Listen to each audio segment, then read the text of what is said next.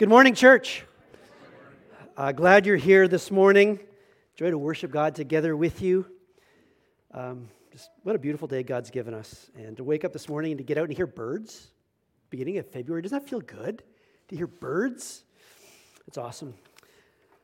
Before we launch into the message and talk about those words you just heard, I just want to acknowledge Easter's coming up pretty fast this year, actually. It's the end of March.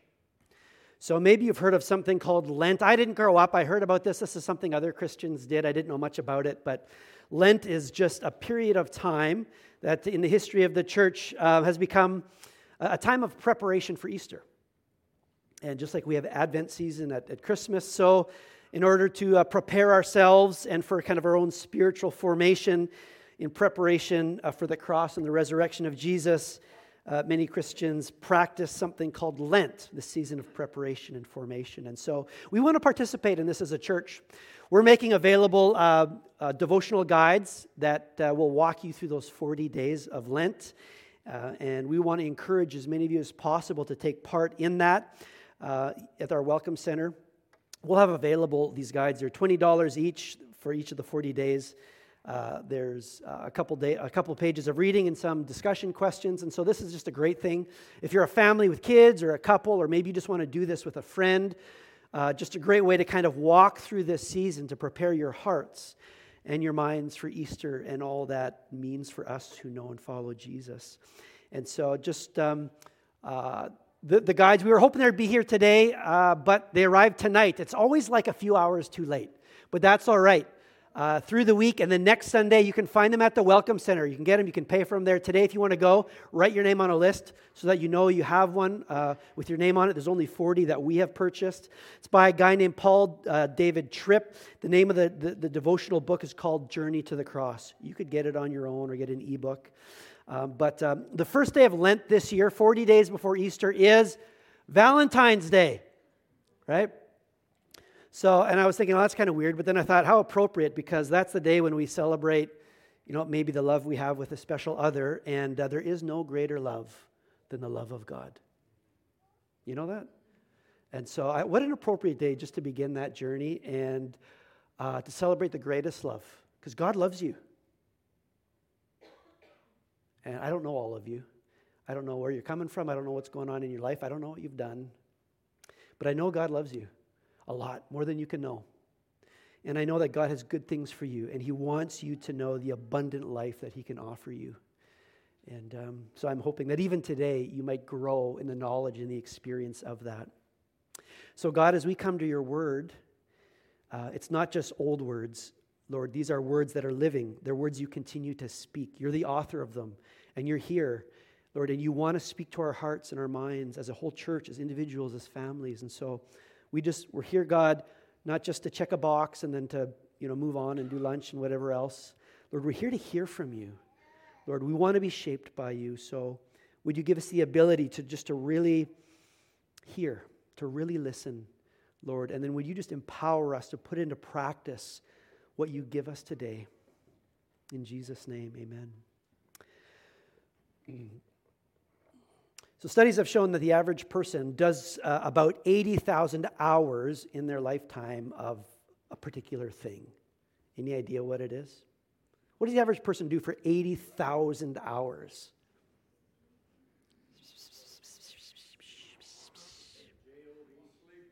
Sleep? Okay, I'm not sure. That might, for some it might be more, for some it might be less. But that's not the correct answer. Anyone else? Scrolling through TikTok? Making meals? That sounded like a very cynical comment. You tell Ray he's got to carry his load, okay? You bring that mess Ray, you got to do your part. Someone else I think said it. Work, job. Yeah, that's right. The average person, just in their paid work, if you're someone that has a career and you work outside the home, the average person will work 80,000 hours in their life. That's a lot of hours. That doesn't even factor in all the hours spent mowing the lawn and cleaning the house and getting kids to where they need to go and making meals and all that other stuff that's unpaid work that doesn't necessarily always get the due that it deserves. So, I mean, there's many more hours of work than that, but you do a lot of work. A lot of work. You might do more work than you do almost anything else in your life. And so it's really important to kind of know what is work and know how to properly understand that. This morning we're going to talk a bit about work. And as we're continuing in our series at the beginning of the Bible, going through these first foundational chapters, which kind of set the whole scene of God's story and our story, these chapters really address the most foundational questions that every person asks. Is there a God? If there is, what is He like? And what does it mean to be a person? And why is the world here? How do we relate to one another? You know, all these fundamental questions, God speaks to these at the beginning of the story. And one of those really big questions is, what does it mean to be human? What does it mean to be a human being? And so you do what you do. When you're looking for answers, you go to Wikipedia or you Google it, right? So I just Googled definition human being, and it gave me two answers. First of all, it said a human being is a bipedal mammal of the genus Homo sapien. Okay. And the second one was a person. So then I Googled definition of person, and it said a human being. I'm thinking, I'm starting to get a sense Webster doesn't really have an answer to this question. What does it mean to be a human being? And I actually don't think Webster does, right? And yet it's such a fundamental question. What does it mean to be you? What are you here for? And so if you were here last week, we started to answer that question because the Bible gives us an answer. And last week, we looked at a really important word, a unique word, a word that's only given to God's creation of human beings, and that was the word image. Mankind is made in the image of God. And so last week, we said that bearing God's image means that we have a unique worth and a unique work. A unique worth and a unique work. And so last week, if you were here, we talked about how being a human being gives us a unique worth. And today we're going to talk about the work that God has given to humans. But that word helps us answer the question, why were you created? Why were you created? Well, you were created first and foremost to worship God. That's what we talked about last week. You were made to know God and to enjoy Him forever. That's your primary purpose. To know God, to have fellowship, to have communion with God forever. That's why human beings, we have this desire for the transcendent, that there must be something more, some true meaning. We have this sense that death cannot be the end. There has to be something more because the way that God has made us and fashioned us, our heart and our mind and the soul He has given us, is all for the purpose of knowing Him and having a relationship with God. So you were made for a special relationship, and there's a lot of people going through life that have no idea that's what we're made for. That's what you were made for, a special relationship with God. But to be made in God's image also means that we were made for a special responsibility. You were created not just to worship, you were created to work. Any amens?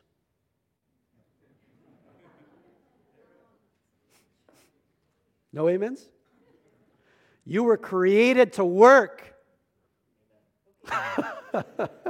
That one sounded forced. That one sounded coerced.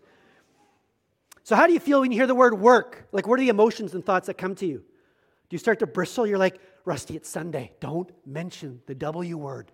That's a 4-letter word. Maybe some of you, when you think of work, what you think of is toil, burden. Maybe you conceive of work as kind of almost like a necessary evil, something you just got to do to live. And maybe the goal of life is to aspire to be free of the burden of work. And so there are some people that are working so that they don't have to work.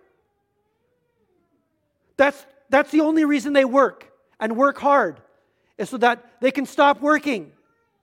You know, Freedom 55 or Freedom 60. Who are we kidding? Freedom 65. Who are we kidding? Freedom 70. Right? And some of you are like, not even then, Rusty, not even then. Right? You know, the people of in the biblical times that were living around the nation of Israel, when they received this instruction from God, you know, that's kind of the perspective they had on work. We actually have the account of the Babylonians. They were the big empire, the big power around Israel at the time. And so the Israelites might have even known this story. But the Babylonians, they had their own creation account too. It was called the Enuma Elish. And this is the account of the creation of the world and mankind. There were a bunch of gods, and the biggest god, his name was Marduk, and he fought with another god named Tiamat, and he defeated Tiamat, and he cut Tiamat in half and used part of the corpse of the dead god to create the earth. And then there are all these lesser gods that had sided with the slain god, and they were put to work, the duty of maintaining the earth, but then they formed a union and they protested against the god Marduk. And in response to their pleas, Marduk proceeded to create mankind from the blood of a fallen god named Kingu so that the gods could be relieved of the toil of work. And this is actually how it's written in the Enuma Elish, is what it's called. It says, arteries I will not, and bring bones into being. I will create Lulu, man. I'm glad we got Adam, because Lulu, I'm going to have that ring. I will create Lulu, man, be his name. I will form Lulu, man. Let him be burdened with the toil of the gods, that they may freely breathe. They bound him, that is this King Kingu, and they held him before Ea, who inflicted the penalty on him. He severed his arteries, and from his blood he formed mankind and imposed toil on man and set the gods free from the burden of work. Give it all to human beings. That's how they thought of it. That was their vision for what work was. It was something to free oneself of. It was beneath the gods to work. But you know what? Genesis gives us a very different picture. And the God of the Bible shows us he's a very different type of God. And so this morning I want us to give a kind of a biblical vision of work. And again, this is so important because it's such a huge part of our lives. Tomorrow morning, many of you are getting up and you're going to work, whether inside the home or outside the home.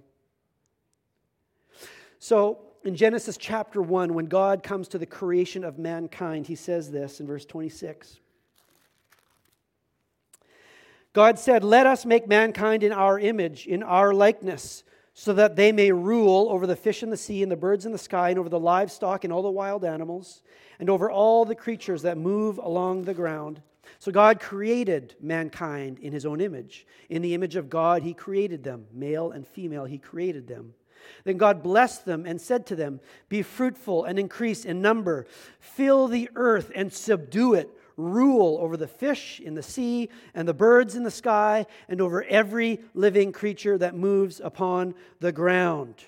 Okay, so mankind gets a mandate. Here's your job, first man and woman. Okay, fill the earth, which at least in part means make more of you. Make more of you. Expand. Fill. And actually in 2 weeks' time we're going to talk about marriage, because the next few verses where we stopped talk about God's design in the relationship he created called marriage, which is a part of fulfilling that mandate. And that's something God gave to the animals. He said the same thing to them, fill the earth. And he says that to us, fill the earth. But then he adds another command that he gives only to the human beings, and he says, and rule and subdue it.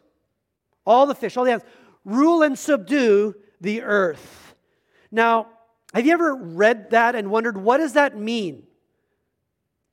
Your version might say to have dominion over, to subdue the earth. You ever wondered what that means? Now, some people, I think, have just understand that. You hear the word rule, subdue, and right away my mind goes to the WWF. I don't know why, but I read that in this picture of Saturday mornings getting up to watch like Roddy Piper and The Undertaker. Some of you know what I'm talking about, right? Back in the day. And I envision this ring where these two people are in combat, and the one like bounces off the rope and clotheslines the one, then he climbs up on and he does a pile drive on him, puts him in a headlock and starts feeding him shots, right? And so when I hear like rule, subdue, right away in my mind, I guess what naturally comes is this picture, almost like the Babylonian, where there's this conflict. Like you are opponents. The earth is your adversary. You're supposed to put it in a headlock and subdue it. Rule over it. It's yours. Take it. You're the owner. You're in charge. Bring that ownership mentality. Like some of us kind of like with your car, right? You throw the half-eaten hamburgers, McDonald's burgers into the back seat. It's like my car. I can do with it whatever I want. Some have taken those words and understood that to mean that God is just kind of giving a license to use, misuse, abuse, and exploit the world in any way you want because we're the highest. We're king. We rule. Do whatever you want. And I think that attitude comes from a bit of a faulty theology that I know I grew up with. A faulty theology about the world and about the human body. Because my understanding was, and it didn't really come from the Bible because the Bible corrects this, the day's coming when I'm just going to shed my body. It's like a husk, right? And I'm going to be free from my body, and my spirit's going to go up, and I'm going to live with God somewhere forever in heaven, and I'm going to be free of the body. And then I kind of grew up with this understanding that I have a body, but I'm not a body. But the Bible says, no, as a human being, it's not just that you have a body, you are a body. You are body and soul. That's what it means to be human. And so when Jesus rose from the dead, he was given a transformed body. His same body was renewed. And the Bible tells us that the future for all who follow Jesus is that we too will have a resurrected body. Our own bodies will be renewed because that's what God has made us to be. And I've had to change the way I think about that. And it's the same with the way we think about the world, because I used to think, who cares? Pollution, do whatever you want. It doesn't matter. It's all going to perish anyway, right? Doesn't the Bible say, it's all going to be blown to smithereens and destroyed? What does it really matter what we do, what happens? Just kick the dog.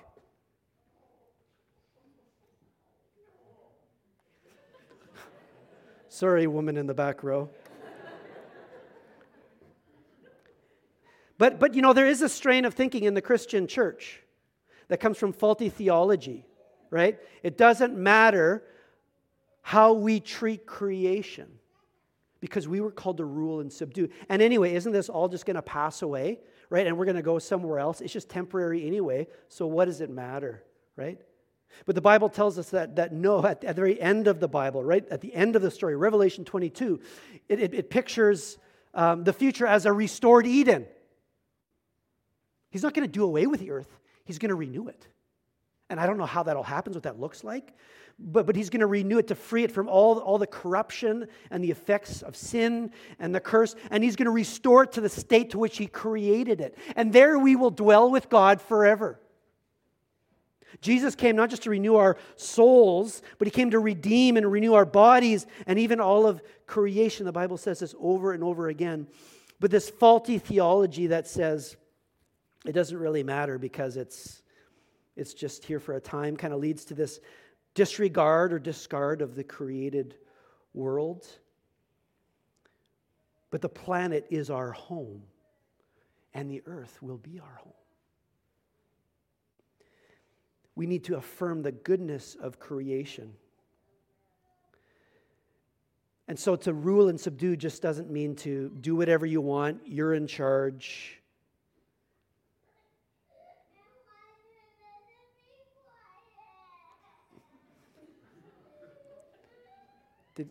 Did he say he wants me to be quiet? Is that what you caught? That's what I caught. Just 48 more minutes, bud. 48 more minutes.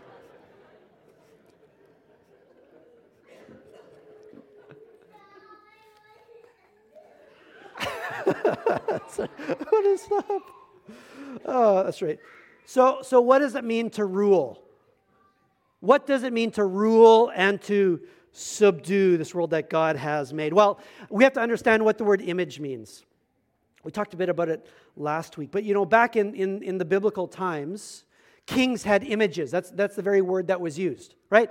A king had images that he would set up in his kingdom because the king could only be in one place at one time. He was on his throne in the palace, but he ruled over a land. And so he would create images, idols, statues of himself that he would set up right? As an indicator that this king rules here, right? He has authority here. And often they would set up these images of the king at the borders of the land so that all who came into that place knew who was in charge and how things worked here. And so for us to be made in God's image means at least in part that we are made to represent God's rule in the world in a special way. We have a special responsibility to steward that which God has made.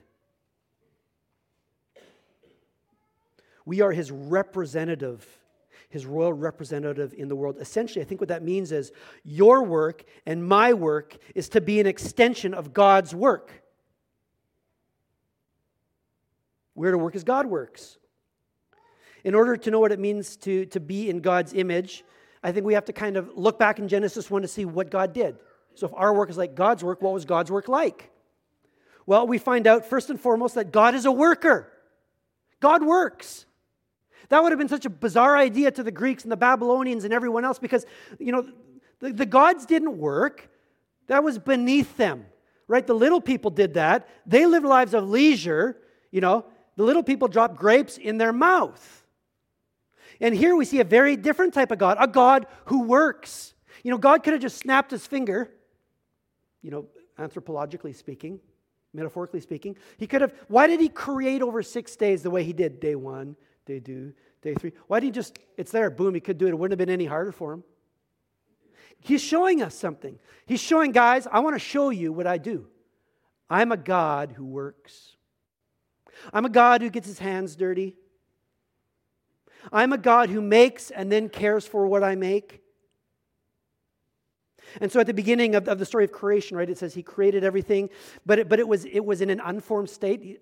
It said the earth was formless and void. And then over the 6 days of creation, what does God do? Like a lump of clay, he starts to form it. He starts to shape it. He starts to make it productive and develop what he had, like this lump, right? And so we see God forming and we see God filling what he has made. And this is his work. He is bringing order from chaos. He is causing his creation to develop and flourish. God gets his hands dirty, and we see that most clearly in Genesis 2, what we heard a few moments ago when it talked about how God took the earth and out of the earth he formed man. And then he made a garden. God is a gardener. He makes this garden, these rivers, for the man to live in. And not just to live in and enjoy, but to work in and to care for and to tend. So the first thing that we need to see is God is not above work. We have a God who works.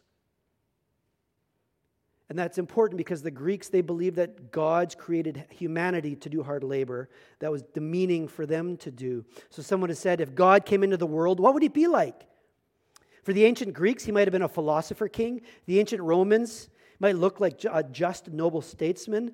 But how does the God of the Hebrews come into the world? He comes into the world as a gardener and a carpenter. Remember Jesus, right? When he comes, what does he do? What does he spend the first 30 years of his life doing? Carpentry. God is a worker, and God delights in his work. He sees the work of his hands, and he says, it is good. He's someone who finds joy and satisfaction, fulfillment in his work, and he continues to care for his work.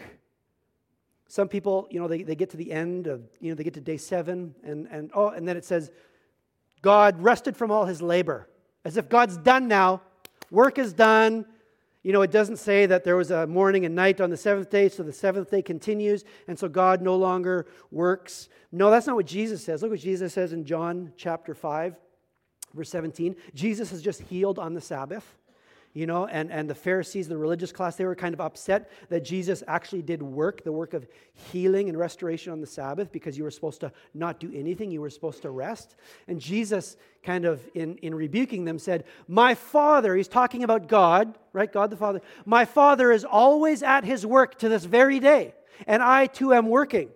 So he says, God never stopped working. God continues to work, to care for, and to tend his creation. And Jesus says, I too do His work. He's saying, I'm in God's image.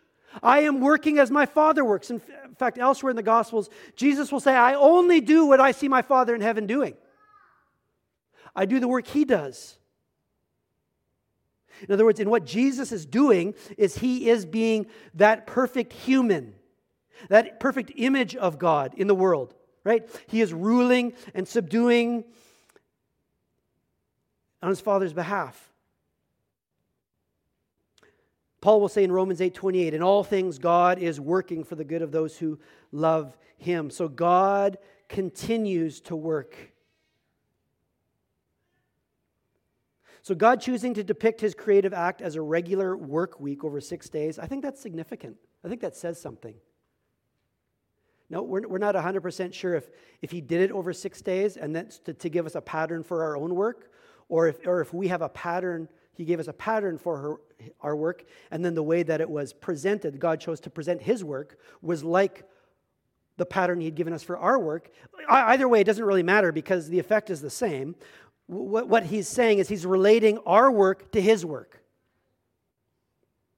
And so even in the story of creation, we see the similarities of what the first human beings do and how that's like what God has done in His work, right? God formed and He filled, and now these human beings, they're to do the same, right? God places them in the garden to do what? To work it, to tend, not just to enjoy it, because I don't know if you've ever gardened, but it takes work. I tried it once. I didn't last. I'm like, I thought you just planted it, and then 5 months later you went and you picked stuff. But the bunnies came, and they ate everything, and the weeds grew up and crowded it out. You mean you got to tend to it? You mean you got to prune it? Right?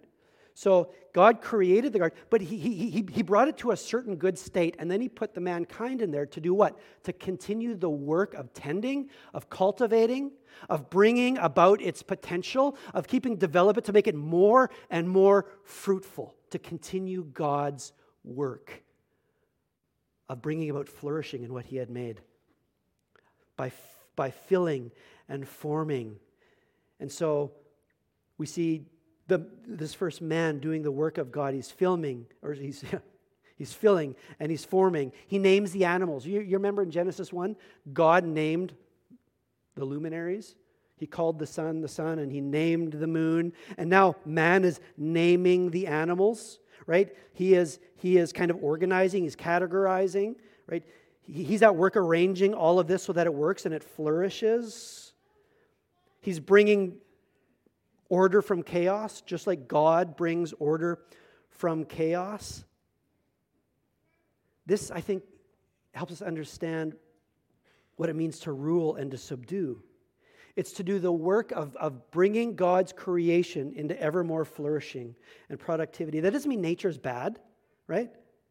It just means nature is good, but it's, as someone said, it's undifferentiated, it's undeveloped, it's uncultivated. We're to come and we're to kind of see the untapped potential around us and to tap into the potential and to create. Like God, we can create, we can make. We don't create it out of nothing, but we can take, right? We can take the soil and bring about food. We can take the trees and bring about lumber and build. So God has left us in this creation to bring about its untapped potential, not to exploit, but to cause it to flourish and to cause the flourishing of all who live in it. And so, of course, He gives this picture of the garden, and this is most clearly seen with farming, right? How the farmer tills the ground, he works the ground, and he works with crops to bring about a fruitful harvest. The domestication of animals that help plow the ground, that provide milk and meat and wool. And then that wool that's shorn off. Do you shear wool? You shear wool? Whatever. You take, they take the hair off of sheep. I only found out about this a year ago. I was watching a YouTube video. I'm like, that's where wool comes from? I'm a city kid. Like, meat? I just thought meat came in a styrofoam tray, vacuum wrapped. I thought that's how God made it. You mean there's people that actually have to raise it? They raise it and they feed it. Like there's farmers that actually have to like plant crops to grow feed. And then there's other people that actually take the feed and then they raise cattle. And then there's other people that process that. And then there's other people that truck that. And like all the hands that are involved in bringing about the nourishment of our bodies. Wow. So you shear sheep and it comes off as wool, and then someone takes it and makes it into yarn, and then makes that into fabric, and then someone else takes the fabric and cuts it, and with tools and skill makes it into clothing that clothes people. You know what he's talking about here isn't just like being a farmer. He's not just talking about farming and gardening. This is a picture of God's mandate to us as human beings to bring about civilization, to create society.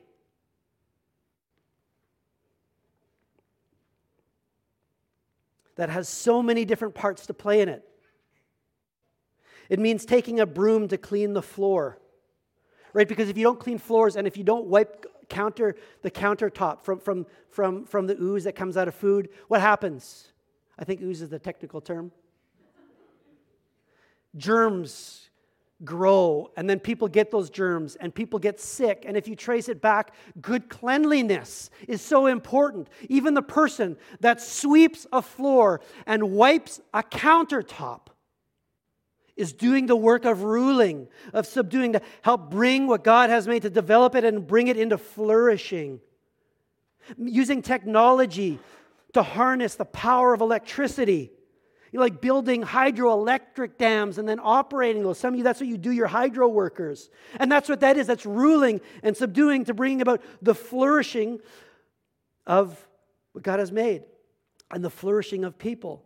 It's when we take unformed minds and we fill it with truth and knowledge, right? Teachers, parents. It's when we take a sick body and we nurse that body and we treat it and we medicate, right? And that's nurses and doctors and paramedics. It's when we take unformed gifts that people have and talents and we help develop them so that they become more and more productive for themselves and in society for the benefit of others. And we call those people managers and coaches. There's so many different ways to exert God's rule and to bring about the development of what He has made and to bring all that potential to flourishing.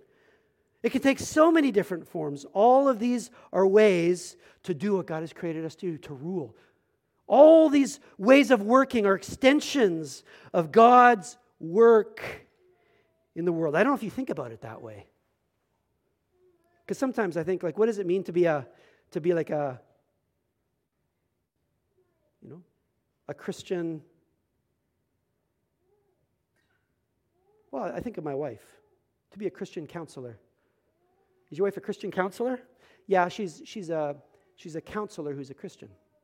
If what you mean by Christian counselor is she only talks about Jesus or only kind of uses prayer or whatever, then I guess if that's your definition of a Christian counselor, no, but what she does is she takes the skill, right? She takes the skill of how people work, the mind, and all of these techniques. For people come in and they're a mess. They're feeling lost. And they don't know what to do, and their life is disordered, and they're dysregulated. And then through the skills she has acquired, she helps that person bring order to their chaos. That's ruling. That's subduing. That's made right. It's causing to flourish. So being a Christian at your job doesn't mean I go to my job and then I tell other people about Jesus. That's a great thing to do. It doesn't mean I just go to work and the money I make I can take and now I can be generous and I can give to the missions in the church and build the kingdom of God. That's great. But it's more than that. Your work itself is spiritual because it is an extension of the work of God in the world. Work has dignity because it's something that God does and because we do it in His place. That's what I want us to see in Genesis 1 and 2 here when we talk about work, right? Your work, whatever it is, maybe not whatever it is. Like if you're selling drugs, then that's not work like this, because that's not bringing about flourishing. You should stop selling drugs. If you work at a strip club, that doesn't bring about flourishing. You should probably stop doing that. If you are a predatory lender, that exploits people and doesn't bring about flourishing, you should probably stop that. But for the vast majority of probably what you do when you wake up and you go to work or you go to school or you do work around your house, folding laundry, making the meal again, sweeping that floor again, all of those types of work God infuses with His incredible dignity because all of those things are an extension of God's work. Ways that we rule on His behalf in this world to bring about good and the flourishing of what God has made. Because we have this tendency, don't we, to try to rank work. There's more important work, there's less important work. We assign different, there's things we're maybe proud to say, I'm this. And other things, man, I hope they don't ask what I do because then I have to say it's this. And they're like, oh, okay. You know, we pay people different things. You know, we value different work differently. But God's not like that. Because God gives all work an incredible dignity because of what it can do in His name. So look at Colossians chapter 3, because here you have Paul giving some instruction to slaves. A lot of slaves had become Christians in the early church because, like we said last week, the church was the place that had this really incredible idea that came from Genesis 1 and 2 and the gospel, that God loves all people the same and all people have equal worth and dignity to God. That was a radical idea. And it still is. And so because of that, a lot of the oppressed and the marginalized came into the church and found this worth. So there were a lot of slaves that had become Christians. And so now Paul gives them some instruction in Colossians 3:22. He said, slaves, obey your earthly masters in everything, and do it not only when their eye is on you and to curry their favor, but with sincerity of heart and reverence for the Lord. Whatever you do, work at it with all your heart as working for the Lord, not for human masters. Whatever you do, what is he talking about? He's talking about what a slave does. He's talking about like making the bed, preparing the meal, washing the dishes, running the errands, sweeping the floor, cleaning out the poop and pee pot. Forgive me if I should have used better words. Like the sewer work. They didn't flush. Someone cleaned that out. And if it doesn't get cleaned out, you know what happens? Disease, death. Someone's got to do it. That was the slave. Whatever you do, do it with all your heart as working for the Lord, not for human masters, since you know that you will receive an inheritance from the Lord as a reward. It is the Lord Christ you are serving. What an incredible statement. Servant. Hey, don't miss this point, slave. Like, no one else thinks that what you're doing has any sort of worth or value. God does. God does. All those mundane, menial tasks. What he's saying is you are a ruler. Look back to Genesis 1. You are doing the work of God in the world to bring about flourishing in your own way, even in those tasks. You are representing God's rule, His care for His creation, His care for the created ones. Whatever you do, know that you are doing it unto the Lord. And you will receive an inheritance from the Lord. The Lord is pleased in your work when you do it with all of your heart. I think that would really change the way we do what we do, wouldn't it? I mean, if we're really to bring that mindset, like these things that seem kind of toilsome and mundane and repetitive, the fact that all of those things have the capacity to glorify God.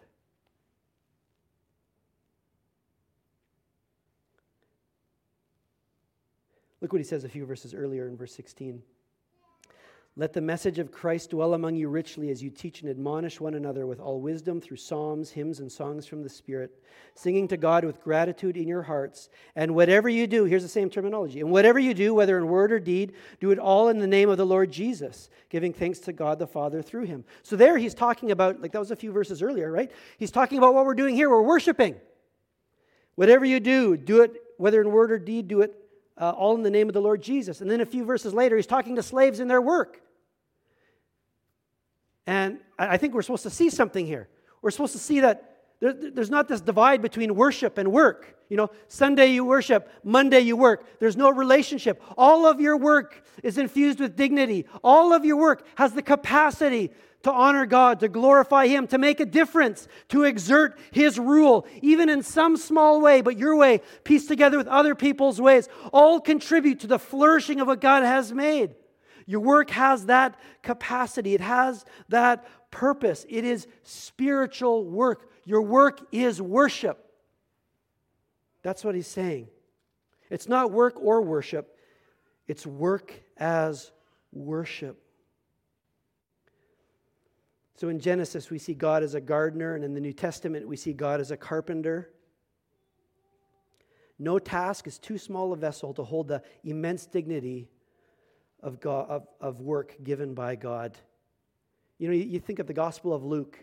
You have Jesus as a 12-year-old. He's born, then what happens? We don't have any more of the story. Now he's 12 years old. He's in the temple. He's teaching with great authority. They recognize this guy is special. You would think this is just him coming onto the scene.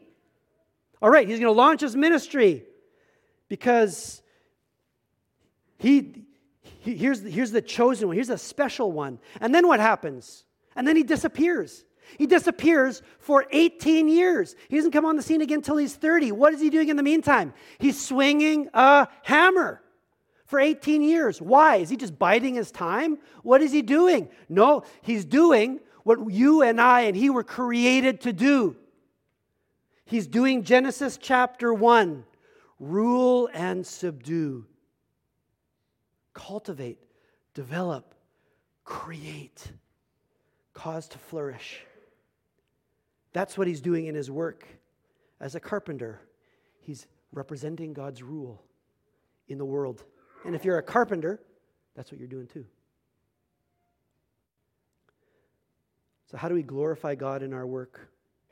Martin Luther said this: "The maid who sweeps her kitchen is doing the will of God just as much as the monk who prays. Not because she may sing a Christian hymn as she sweeps, but because God loves clean floors.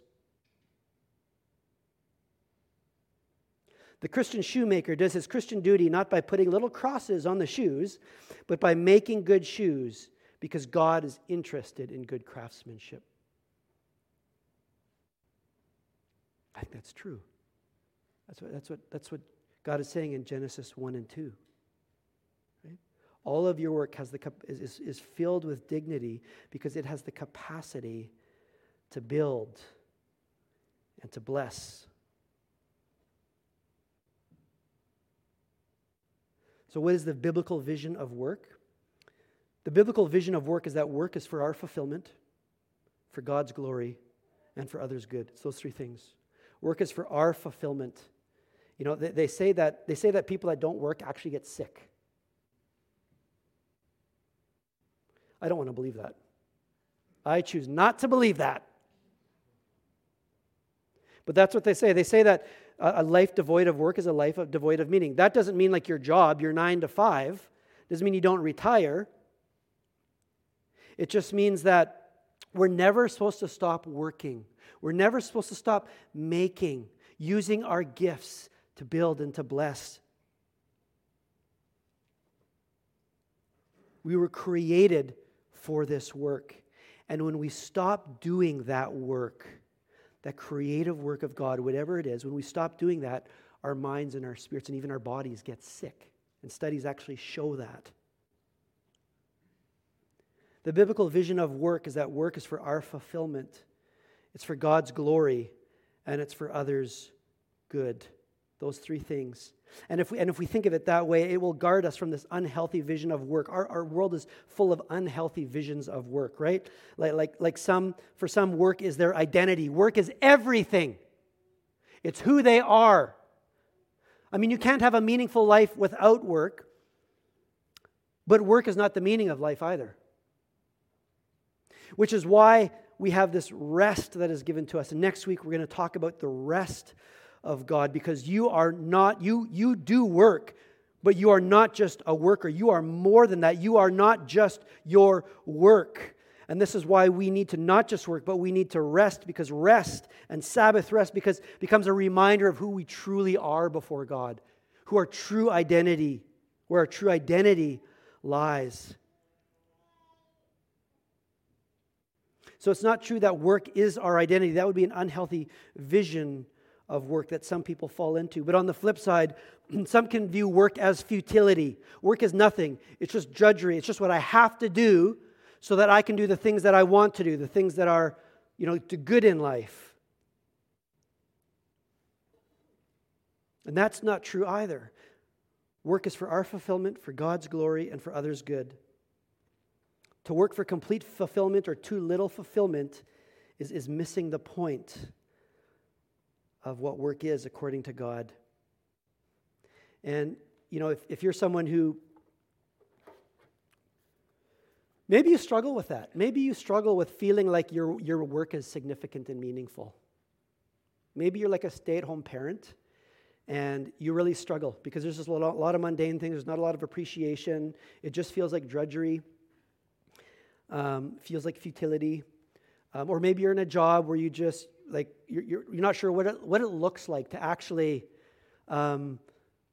to view your work and to do your work as a Christian.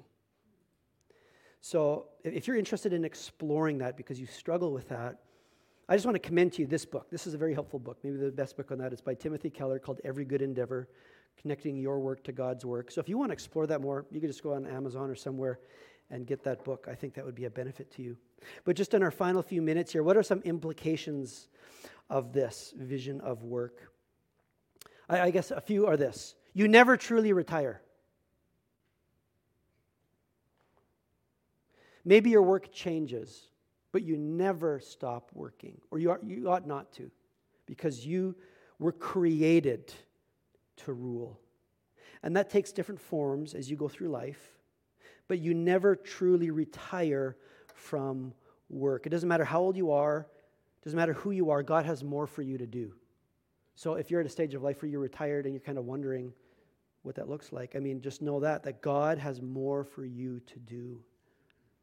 There are all sorts of ways to work and use your efforts and your skills to be a blessing to other people.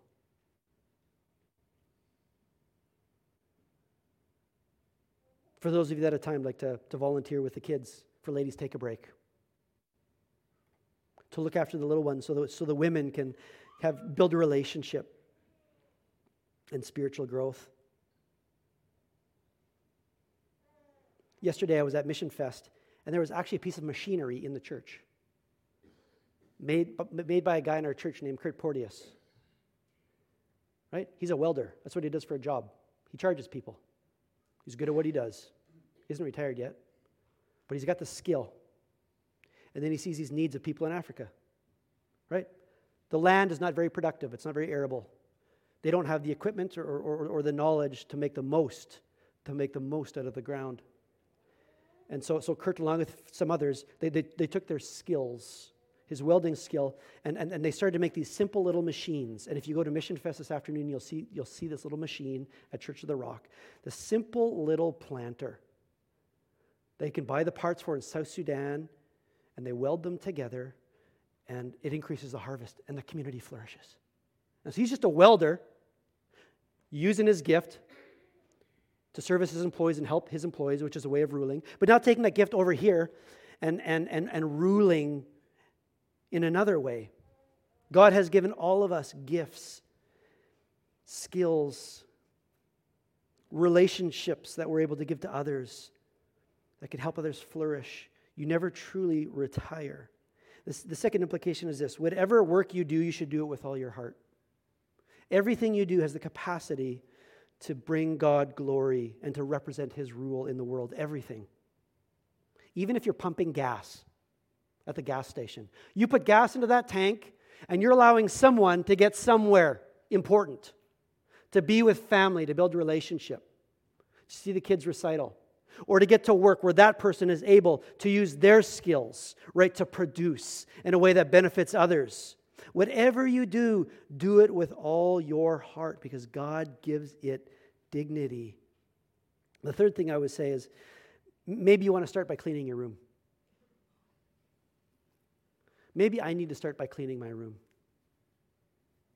I can be a bit of a messy person, but there's a guy by the name of Jordan Peterson. Some of you have heard the name. You're familiar with some of his stuff on YouTube. Some of his stuff, I think, is beneficial. Some of the stuff I'm not so sure. But he wrote a really famous book recently called 12 Rules for Life. It comes out of Genesis 1 and 2, although I don't know that he necessarily considers himself a Christian, but he sees the wisdom in it. And so he has these 12 rules for life, how to kind of live a meaningful, fruitful, fulfilling life. And one of them is clean your room. That's one of the 12 rules, clean your room. It's this idea, people, they want to make a difference in the world, right? There's all these problems out there. He says you need to start right around you. You need to bring order to the chaos in your life, right in your own space. You need to become ruler of your bedroom, ruler of your home. I remember being in Bible college and having to write a paper. You know what I came to understand? I couldn't really concentrate and focus and sit at the computer and write a paper when I had my underwear hanging from the ceiling fan, doing this, right? My room was a mess. It was chaos. And you know what? Because I had chaos around, my mind was chaos. And I couldn't be productive. I couldn't focus. And I learned something. When I actually order my space and remove the chaos, I can actually be more productive and lead a more fruitful life. This is the way that God has wired us, right? To be those that bring order from chaos. So, I'm thinking about what that looks like in my life, even in my own room. So maybe that's where you need to start. You need to start something very close to you. You need to start by ruling over your home. Organize the closet. Lastly, we need to make every effort to discover work that satisfies our gifts and our calling and produces benefit to those around us. Not to compare ourselves with others, what they do, what they have, how fruitful they are, doesn't really matter, right? The church is kind of the little ecosystem for what God wants for the world, right? The church is that place that embodies the kingdom of God. And so Paul will say in 1 Corinthians 12, right? In the church there are many parts. The eye can't say to the hand, I don't need you. The hand can't say that I don't. The hand can't say because I'm not an eye, I'm nothing. I have nothing to give. He says, every single part in the body is important. Every single part, when it does its part, serves the common good. This is true of the church. And this is true of our work in the world, whatever that work looks like, right? Whatever God has called you and gifted you to do, find that which fits you and satisfies you, and then do it with all your heart to produce benefit to those around you. So, I'm over time here. So how do you think about your work? Maybe here's the final question. How can you view your work as an extension of God's work? How do you think about your work? How do you do it? How can you view your work, your gifts, your skills as ways to do what God has created you to do and called you to do, to rule, right? This world. And to bring out flourishing in what He has made. I just want to invite you into a time of prayer and just lay that question before God. And God, we just ask you to show us what it looks like to be those who don't just hear your word, but those who obey your word. Lord, would you just show us, each of us in the room, what does it look like for us to, in our own way, to represent you in the way that we do our work? As we go to our homes and our schools and our workplaces and our areas of service and volunteering, Lord, how can we fulfill this mandate and do that what you created us to do, to rule over what you have made, to care for, to work and tend to this beautiful world that you have made? Lord, would you just use us to accomplish great things for your name? Would you use us and our work, Lord, just to build up and to be a blessing and to be a benefit to those around us, Lord, and in doing so, just bring you lots of glory. Yeah, just help us as we go back as teachers and nurses, as parents, as people working in the trades, as farmers, those who has retired that are serving in areas of ministry, Lord, just wherever we go, would you just, allow us to bring this attitude and this vision for work into that space for your glory. In your Son's name we pray. Amen.